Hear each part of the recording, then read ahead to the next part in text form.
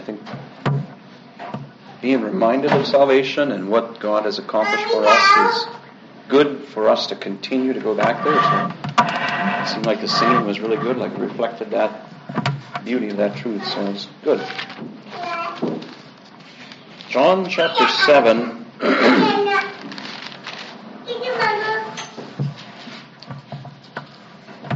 Made it through John 6 and only 2 messages, which I think is an accomplishment. There's a lot of chapter there. I'm sure I left lots behind. I want to remind you a little bit of John 5 and 6 so we can kind of follow a little bit the train of thought of what we've got going on here.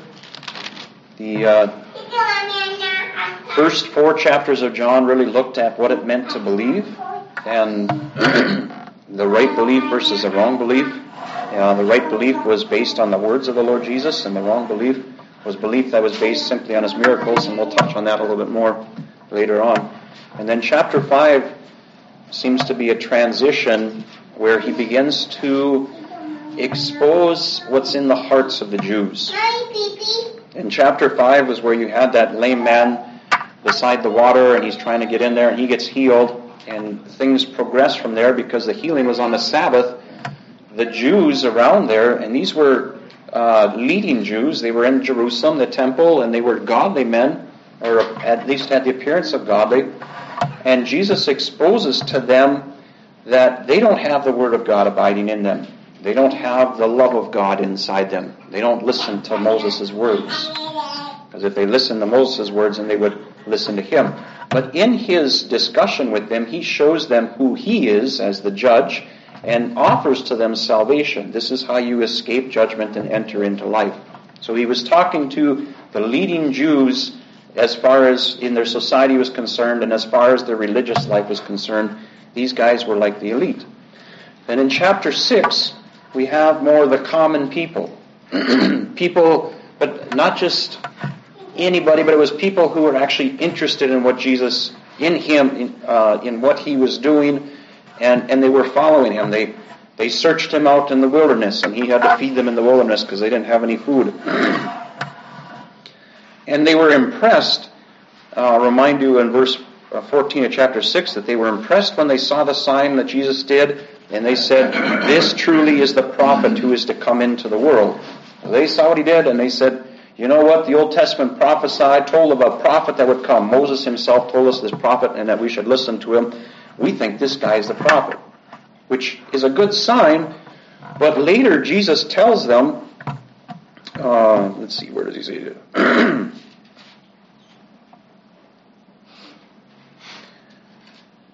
He tells them that they don't actually believe. Where does he say that? Oh, he says it in verse 36. "I have said to you that you have seen me, and yet do not believe." Though they had seen the sign, though they were convinced that this guy was the prophet, they did not believe. And he goes on to show them that they have not been taught by God. Maybe they've been taught by the rabbis, maybe by the Levites, but they have never been of that heart attitude where they heard the voice of God speaking through His Word. And because they had not been taught of God, they were not coming to Christ.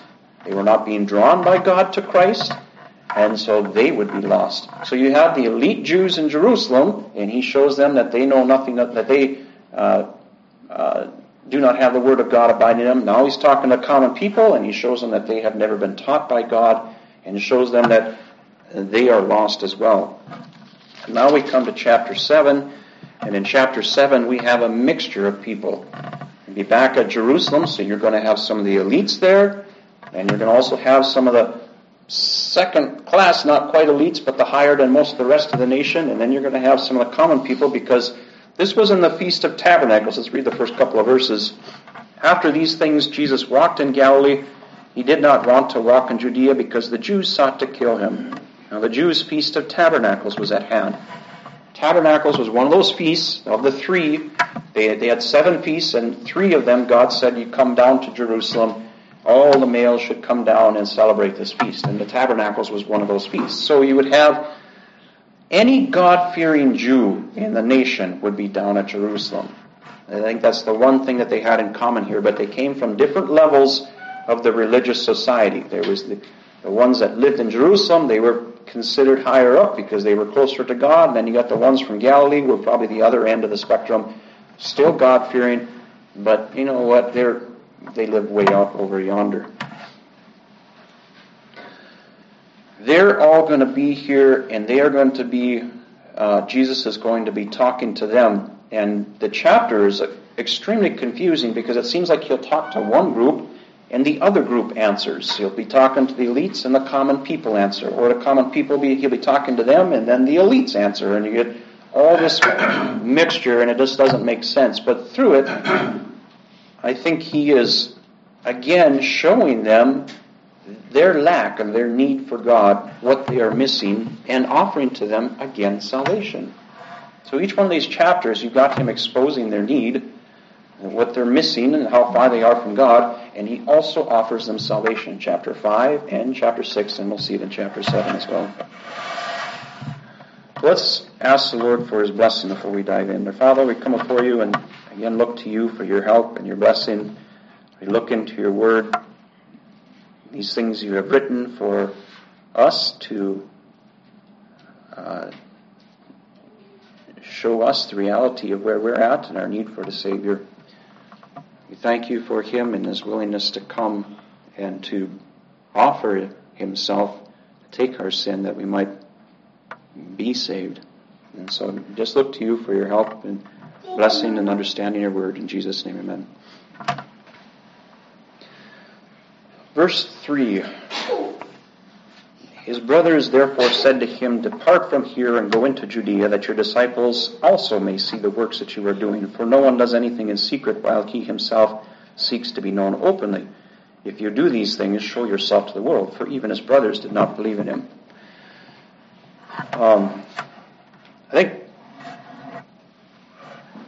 I think there's two ways you can look at this passage of what his brothers said. And I think it's pretty common to see that his brothers are looking at Jesus and they're saying, "We don't believe in you, we're kind of annoyed with you," and all of that. But I think there's a different way you can look at this. The fact that they didn't believe in him didn't necessarily mean that they were opposed to him. And reference back to chapter 6, where you've got all these people that are following after Jesus. They're going out into the wilderness. They're seeing the miracles that he does. And yet the comment is, they did not believe in him. And when we looked in chapter 6, we saw that what he meant by the fact that they did not believe in him is they did not see that he was the one who came from God. He wasn't just a man that had been born like the rest of us. That's where he began, was at the time he was born, and then he grew up like the rest of us. Yes, he did grow up. Yes, he was born, but he was different in that he didn't start when he was born. He came from heaven. They didn't see that. They didn't believe in him in that level. Believe that he was the prophet? Sure. Believe that he was sent from God, that God gave him a message like he did to other prophets? Sure, we can believe that. But to believe that he actually came from God and became a man, they didn't believe that. But they were for him. They followed him. They thought he was the prophet. They saw his miracles. Now, in Jewish society, if you had an older brother who really was going on for God and he was really teaching and he was on track to become maybe a rabbi, that would be something that would be a thing that would bring honor to the family. And they may have looked on Jesus and seen him as someone who was going on, and he had a bit of an upset. He was out there in chapter 6 and he was talking to these people, and a whole crowd of his disciples left him. And it could be that they're saying to him, "You know, Jesus, you're going on for God. We've got great skill, and we see the works that you do." Notice how they say in verse 3, "Depart from here, go to Judea, that your disciples may also see the works that you are doing." They saw the miracles that he did. They knew he came from that power came from God. And it's like they're saying, "You know what? These common people up here in the north, they don't understand the things of God and so forth. You need to go down to Judea, to Jerusalem, where you have the real people of God, and there teach them your stuff and show them the miracles and show them, and there's where you'll find a true following." It could be that that's what they're saying. And the reason that they said that is because they didn't understand that he came from God, that he was not just a mere man like they were, but he came from God, and that he came for a specific purpose. And Jesus said to them, "My time has not yet come, but your time is always ready." He's bringing to their attention the reality that he's not just a great man of God who's going on and God has revealed himself to him or whatever, and so now he's able to teach other people and whatever else. He's not like that. He is sent to this earth for a specific purpose, for a specific time, for a specific reason. He referenced that same thing back in John 2 when his mother told him about the wine running out at the wedding, and he said, "Well, my hour has not yet come."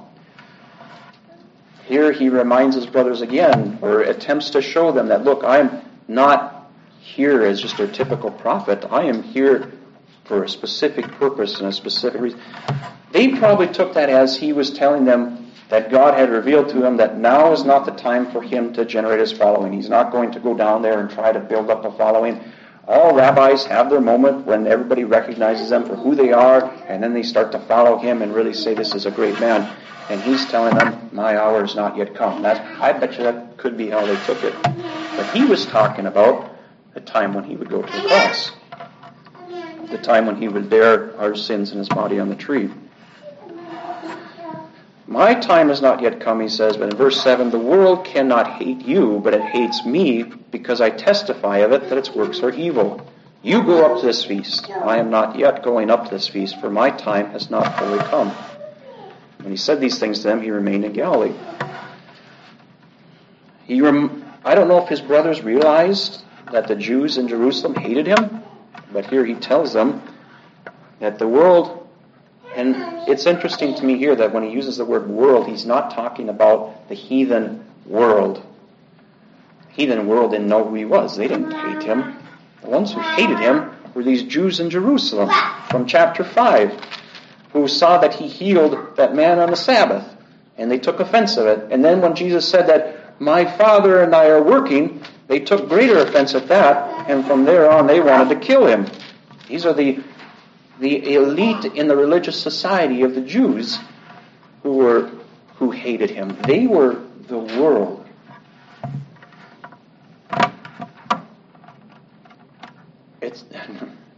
Why would you call them the world? I mean, they were the men of God. And the reason is because they didn't know God. They were busy following God to the best of their ability. They studied the scriptures. They did all the feasts. They did everything they were supposed to do. But they had no relationship with God. They had no understanding of who he was. They were doing all that they were doing so that they wouldn't look bad in front of their neighbors. They would look good. That was their motivation, and he had exposed that in chapter 5. They had a completely distorted view of God. They're following the way that they followed God, the way that they pursued after him had nothing to do with God. God had not revealed that to them. These were all ideas that they had come to them because of the lie in the world around them. It was not from God, therefore it was of the world. They were men of the world, thinking that they were men of God.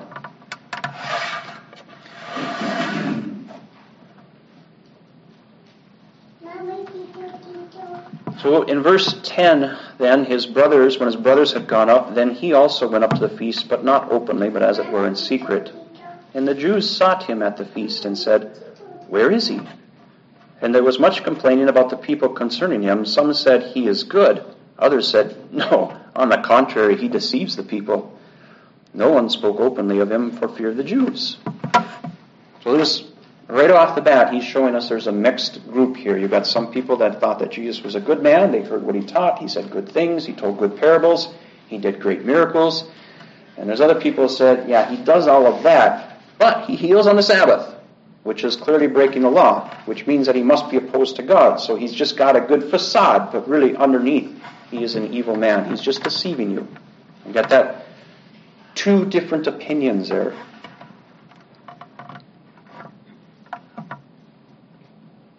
And the funny thing is that neither one of these opinions were any closer to being right. They were both wrong. The ones that thought he was good didn't recognize that he was the one from God, as much as the ones that thought he was deceiving the people. So there's much confusion going on. Verse 14, but at the middle of the feast, Jesus went up into the temple and taught, and the Jews marveled, saying, how does this man know letters, having never studied at the seminary or rabbi school or whatever it was? He doesn't have any degree. And Jesus answered them and said, my doctrine is not mine, but his who sent me. If anyone wills to do his will, he shall know concerning the doctrine whether it is from God or whether I speak on my own authority. He who speaks from himself seeks his own glory, but he who seeks the glory of the one who sent him is true, and no unrighteousness is in him. He's up there teaching. They're all impressed because evidently he's skilled at being able to, eloquent, let's say. He's able to really proclaim the word of God in a way that it makes sense and resonates and so forth. And they're blown away by this because they know he has no formal training. But you got this mixture out there. Some people are thinking, yeah, he sounds good, but he's just deceiving the people. And you got other people saying, well, he's good. How do you know? Is he good or is he not? He can do miracles. That's evidence that he's good. But if he's working on the Sabbath, then those miracles are no good because there's a possibility that somebody could come along and do miracles and have power from the devil. How do you know, if you're in that crowd, how do you know if Jesus is actually good or if he's deceiving the people? And Jesus says, my teaching that I am teaching you, it doesn't come from me. It comes from the one that sent me. Very much similar to the prophets. When the prophets came and spoke to the Israelites, they merely were taking the word of God that had been given to them and conveying it to the people. Prophets weren't there to preach their own message of what people ought to do. They took what God said, and as painful as it was sometimes, they merely repeated it, maybe in their own language, maybe they repeated it word for word, I don't know. But they repeated what God had told them to the people. Jesus is saying he's doing the same thing, that he is not teaching some of his own ideas, but he's teaching from what God has given him. And then he says, if anyone wills to do his will, he shall know concerning the doctrine whether it is from God or whether I speak on my own authority. If you are the kind of person, he says, who you want to do what God wants us to do, what other kind of people are there? Well, there's people out there who they go to the feast because that's what good Jews are supposed to do. And if you don't go to the feast, other people are going to look at you and say, you know what, we've got elite Jews in Jerusalem, and we've got godly Jews in Nazareth, and then we've got you folks who don't even go to the feast. You rank below them all. So if you don't want the stigma of being a Jew who doesn't go to the feast, then you better go to the feast. So there's people who do what they're supposed to do because other people are watching. And if you're one of those people where you do what you're supposed to do just because of what other people see and what they might think of you, you're probably not going to get what Jesus is saying. You're not going to understand. You're not going to be able to figure out whether or not he really came from God or whether he's deceiving the people. You're not going to get it. But if you're one of those people that you go to the feast because that's what God said to do. He specifically went out of his way and told Moses that these are the things that I want the people of Israel to do. And so you go because that's where God said to go. You want to do what God says because you're accountable to God. You'd be like Joseph, who he was, when Potiphar's wife was trying to drag him into the bedroom, Joseph said, no, I can't do that. Your husband Potiphar has given me all kinds of responsibility in the house. I'm over everything, but he has not given me you. So I don't want to go do this because if Potiphar catches me, I'm going to be in a lot of trouble. No, that's not what he said. He said, Potiphar has given me all these different things in his house except for you.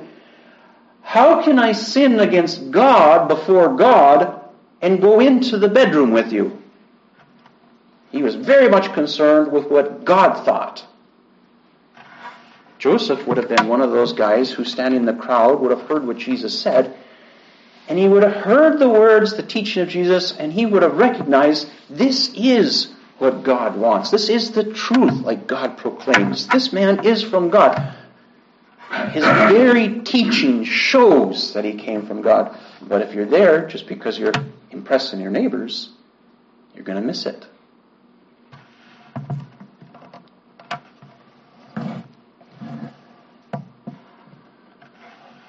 Then Jesus says, he who speaks from himself speaks his own glory. And you think about what he means by that, and how many rabbis they had in Jerusalem, in Israel in that day, who would study and they'd get their master's degree and do their thesis and whatever, and they'd become an expert in a particular area, and they would go out and teach people because of the expertise that they had from their hard study and getting their doctorate. And they would be able to teach their little soapbox doctrine. You know, they could teach what they were expert in, what they had learned, the thing that they knew so well. Well, if you're up there teaching this stuff because you have got this little corner on the market, like you got this understanding of the truth, and I've seen people do this before, who they find some truth, and it's just like, wow, this is amazing. And it becomes like their life mission then to teach that truth to everybody they come across. And it becomes a point where they expect you to listen to them because they got this truth. And they're seeking their own glory. Jesus says, I'm not doing that. I'm seeking the glory of the one who sent him. And as I was thinking about it, I was like, how, let's say I was up teaching, hypothetically speaking, and I look at, stand up in my own soapbox, like, how can somebody stand up and teach and that be said of them that there's no unrighteousness in them? Because that's what he says. He says, he who seeks the glory of the one who sent him is true, and no unrighteousness is in him.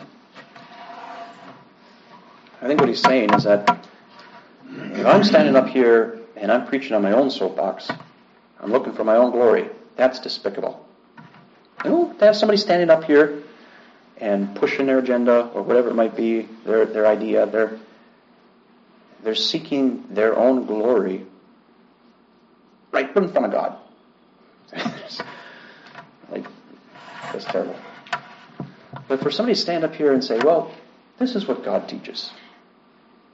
And so to speak, like it's not about me anymore. Let's look at what God has to say here, and let's consider what God has to say. This is where God puts things.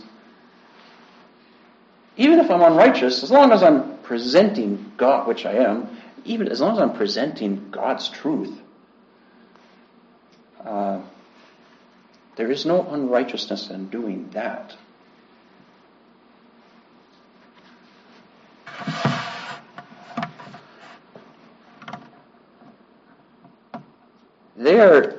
So he basically tells them, he's like, you guys are going to have a little bit of a rough time figuring out if I came from God or not, but let me give you something to chew on. He said in verse 19, Did not Moses give you the law? Yet none of you keeps the law? Why do you seek to kill me? So here is where he's talking to those elite Jews from Jerusalem. They wanted to kill him because he had healed on the Sabbath, right? But the people, now in verse 20, it's not the elite Jews that answer him, which you can well imagine why. I mean, when you get called out for something like that, you're not going to let somebody else take this one. So verse 20, you see the people answered and said, You have a demon who is seeking to kill you. Like, well, what are you talking about? We got a mixture. We got some elite Jews here, they want to kill him, and you got the people who have no idea what's going on. What do you mean people, somebody wants to kill you? But you'll see in verse 25, some of them from Jerusalem said, Is this not he whom they seek to kill? There's a mixture here. Some people are in the know, some people are not. And he speaks to one, and the other one answers. It gave me a real headache for many years trying to understand what he was talking about here. Anyhow, the people say, you have a demon who is seeking to kill you. And Jesus answered him and said, I did one work, and you all marvel. Now, he had done tons of works, but what he's referring to is the one that they saw. The one that was done right at the gates of the temple, at the pool of Siloam, where the guy was healed on the Sabbath. You saw that one work, you all marvel, and don't know what to do about it because it was done on the Sabbath. He says, okay, now watch this, verse 22, Moses therefore gave you circumcision, not that it is from Moses, but from the fathers. You circumcise a man on the Sabbath. And if a man receives circumcision on the Sabbath, so that the law of Moses should not be broken, are you angry with me because I made a man completely well on the Sabbath? Do not judge according to appearance, but judge with righteous judgment. So he speaks a very simple truth. You say, I break the Sabbath? You break the Sabbath. Let me show you how. Don't you circumcise on the Sabbath? And some of the ones that might have been more thoughtful would have sat there and thought about it. Like, maybe I never had a kid that was born, 8 days before the Sabbath, but my neighbors have, and I saw no problem with them circumcising that kid on the Sabbath. So yeah, the thing, it applies to me. Whether or not it's actually happened to me, it applies. But what that means is it's impossible to perfectly keep the law and not break any part of it. It's impossible. The law was written in such a way that it is literally impossible to keep it without breaking it. These two commands right there expose that you can't keep the command of circumcision on the 8th day and keep the command of the Sabbath. Even if you are following the law to the best of your ability, you will break it. Simple truth he speaks totally reveals that they're guilty of breaking the law. And it can't be helped. They're going to break the law in keeping it.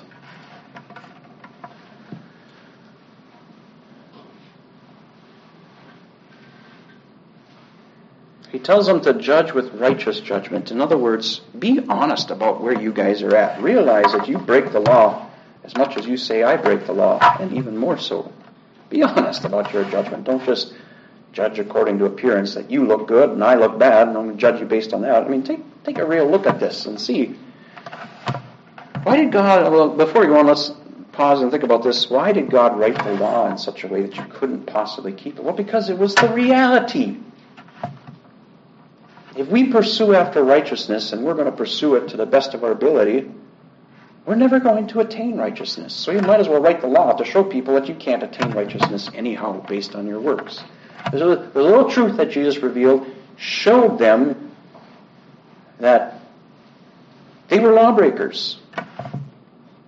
Not just because the law was written in a way that was impossible to keep, but because of what was in their own hearts. They were lawbreakers.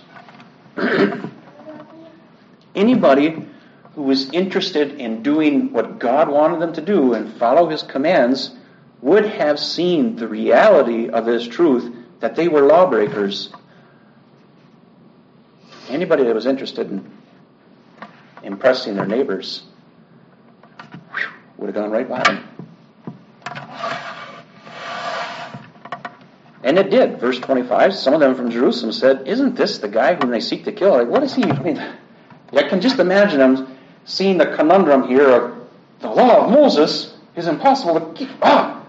Shouldn't somebody be killing this guy? Or, you don't want to dwell on that thought too long. Let's shift to something else. What is this guy doing teaching here? Why is he raising these kinds of questions? He's going to just be causing doubt for people. Where are the authorities? Look, he speaks boldly. They say nothing to him. Do the rulers know indeed that this is truly the Christ? Moreover, we know where this man is from. He comes from Nazareth. When the Christ comes, no one knows where he is from. Apparently, they had the idea that when the Christ came, he would come like out of nowhere, and he would have this great army with him, and he would deliver them from the Romans and all of their enemies and so forth. They said, this guy can't be the Messiah, because we know his history. We know where he came from up in Nazareth. There's his brothers and whatever else like that.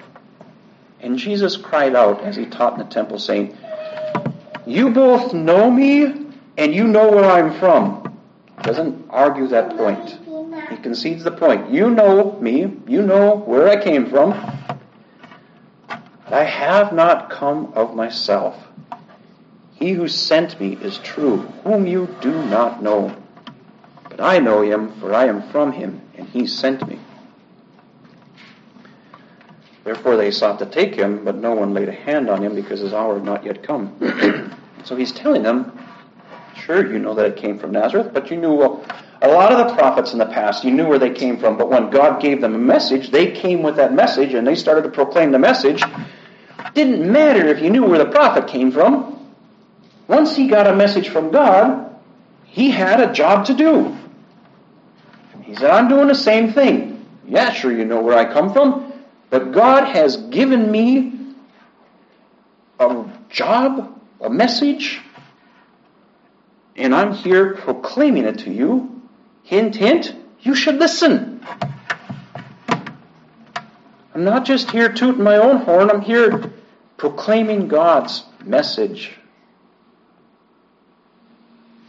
But he says, you don't know him. Now, remember where he's at. He's in the temple courtyard, teaching from one of those side rooms at the temple. People are there in the temple courtyard, and he's telling them, you don't know God. What are you trying to say? Do you not see how far we had to travel because we follow God? I mean, what do you mean we don't know God?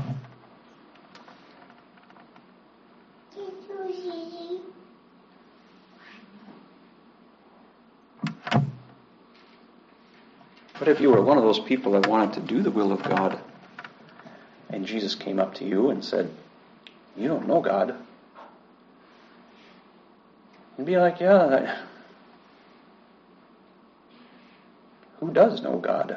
Who can wrap their minds around God? Who can say God is glorified at the cross? How is that? How can you wrap your mind around God?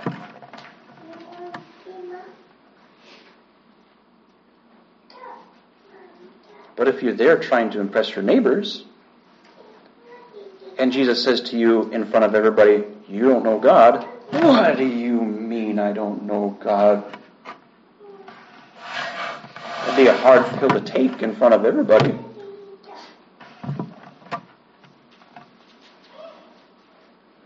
But I know him, he said. I am from him. He sent me. Now again, there's a mixed response. Verse 30, therefore they sought to take him, but no one laid a hand on him because his hour not yet come. So some people were greatly offended by this, and they wanted to put a stop to it. But then in verse 31, many of the people believed in him, and they said, when the Christ comes, will he do more signs than that which this man has done? I think verse 31 is the same group of people as in chapter 2.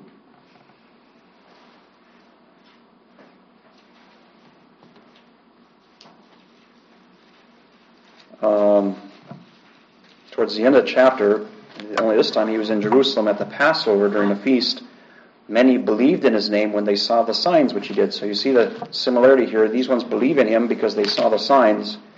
But then in verse 24 of chapter 2 it says, Jesus did not commit himself to them because he knew all men and had no need that anyone should testify of men, for he knew what was in man. In other words, they believed it was the wrong kind of belief, and so he did not commit himself to them or did not believe in them. And I think this is the same kind of group of people because they're looking at the miracles, the signs. And what does Jesus want from them? He said, not my works, my doctrine. My doctrine is from God. So what's the most important thing? The teaching, the words that he speaks. And these people are looking at the signs. And I think he will not commit himself to them. Verse 32, the Pharisees, now we're looking at the elites, they heard the crowd murmuring these things concerning him, and the Pharisees, they probably weren't in the group of people that were listening to Jesus teach because they were Pharisees. Why would they go listen to some guy from Nazareth teach? But anyhow, they heard the crowd murmuring these things concerning him, and the Pharisees and the chief priests sent officers to take him. And Jesus said to them, so you got these officers come to him. They're at the edge of the crowd now. And Jesus is still speaking, and he says to the crowd, I will be with you a little while longer, and then I go to him who sent me. You will seek me and not find me. And where I am, you cannot come. Now, the impact of these words. He had just told them that his doctrine came from God, that he was teaching them the truth from God. And then he told them that they were guilty of breaking the law, inherently. And then he told them they don't know God, but he does. And now he tells them he's only going to be with them for a little while. And then he's going back to the one who sent him. They have just a little window of opportunity to get to know God. Because Jesus is the key to that. He knows God. They don't. They're inherent lawbreakers. They don't have the doctrine of God. He does. He can tell them. He's willing. He's there. He's trying to teach them. But they've got just this little window of opportunity. And then they will look for him and they won't find him. And where he's going, they cannot come. He's going back to God. They can't go there. Of course they can't go there. They don't know God. They don't know his doctrine. They don't know nothing about him. But the Jews said among themselves, where does he intend to go that we shall not find him? Does he intend to go to the dispersion among the Greeks and teach the Greeks? They couldn't go to the Greeks, not these Jews. These Jews, they lived in Jerusalem. They were the religious holy people. They couldn't go among the unclean Greeks. What is this thing he said? You will seek me and not find me. Where I am, you cannot come. Is God going to send him on some kind of mission out there, like a good missionary? Good for him, but we can't follow him out there because we stay in the holy place of Jerusalem. No, that's not the issue. The issue is they were not holy. He was going back to God. They were not holy. They could not go there. But they looked at it all backwards. Because they felt they had done a good job at impressing their neighbors. They certainly weren't ones that would not be received by God, were they?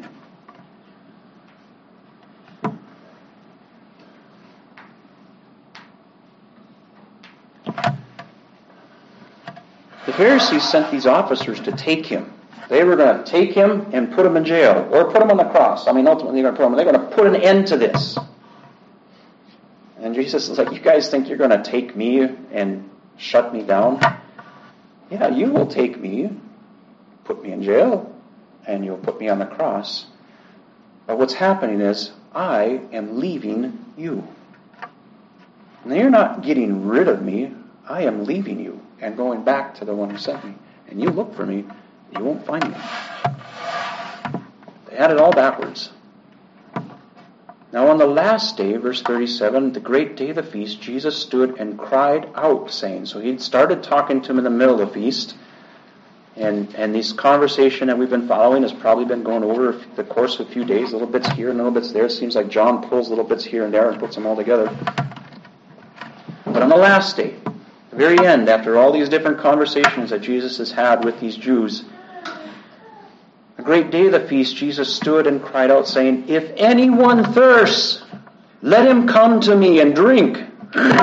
He who believes in me, as the scripture has said, out of his heart will flow rivers of living water. And this he spoke concerning the Spirit, whom those believing in him would receive. But the Holy Spirit was not yet given because Jesus was not yet glorified.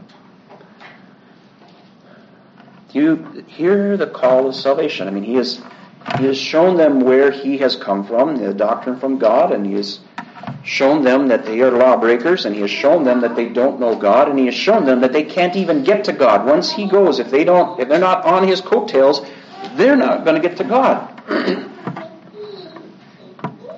Anybody that was listening and hearing the truth of that would realize that they have a big problem. How are we going to resolve this? And he stands up at the last day and says, hey, if you are thirsting for acceptance from God, thirsting to know God, I can bring you to God. You can know him.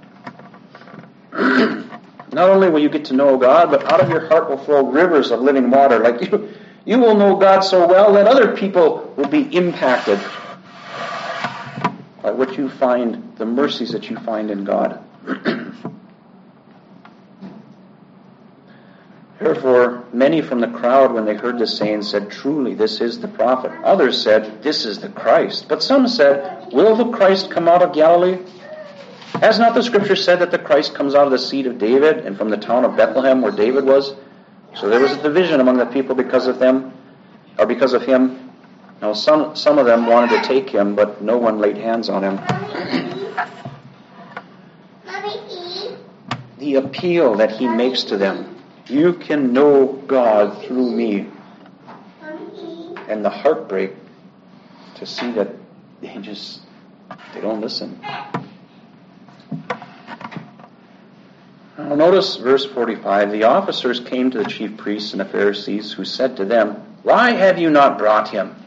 The officers said, "The lowly officers."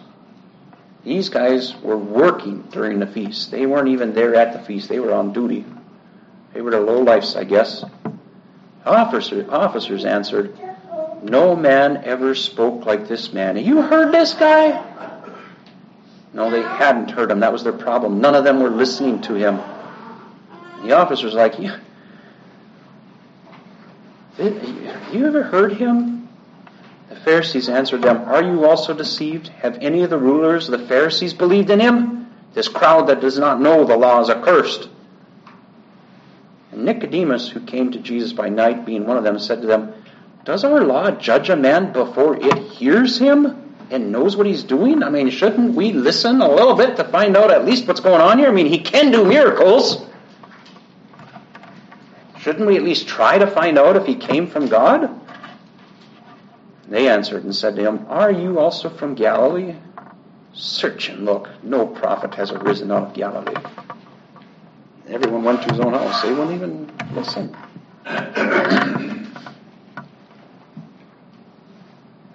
They judged him based on appearance. They didn't judge with righteous judgment. They didn't listen to the word and evaluate if his doctrine actually came from God. As we look at this chapter, we see how it applies to the Jews. Their confusion, misunderstanding. But this chapter was written by John to us.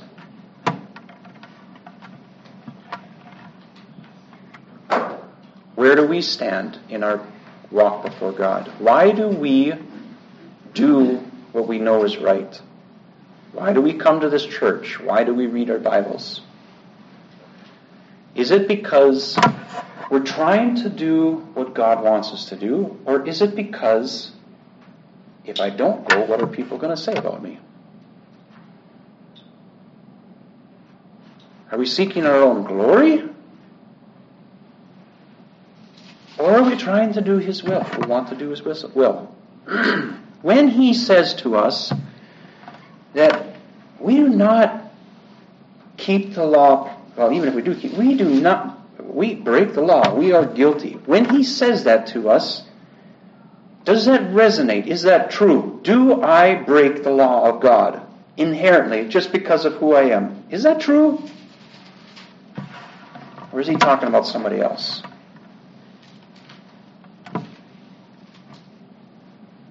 When He says to us, you don't know God, what's our response?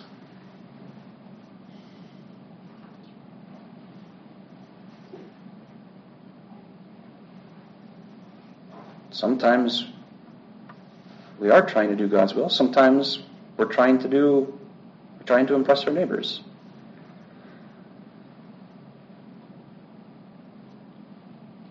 I mean, which one of us hasn't seen somebody say to other kids, "Don't do that"? What are our neighbors going to think if they see us doing that?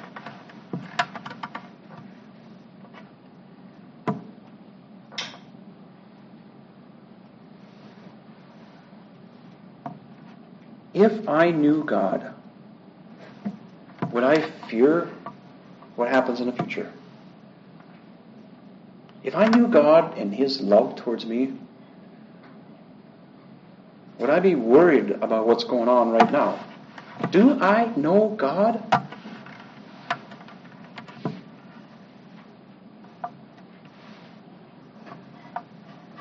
And that's why it's so good to be brought back to the truth of the gospel.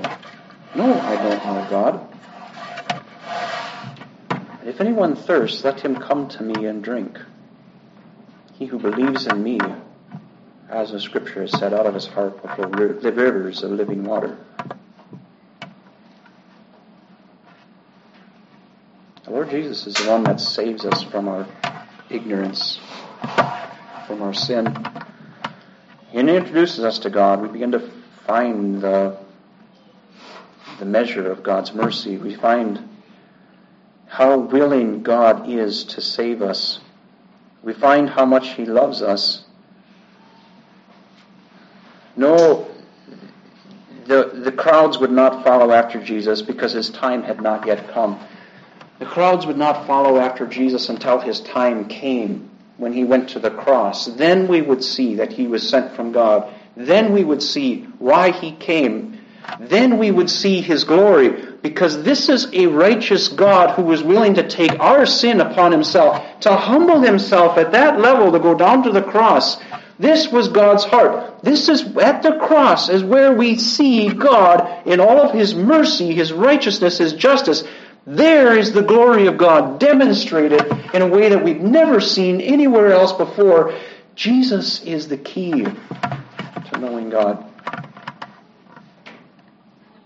Anyone thirsts, let him come to me and drink. He who believes in me, as the Scripture has said, out of his heart will flow rivers of living water.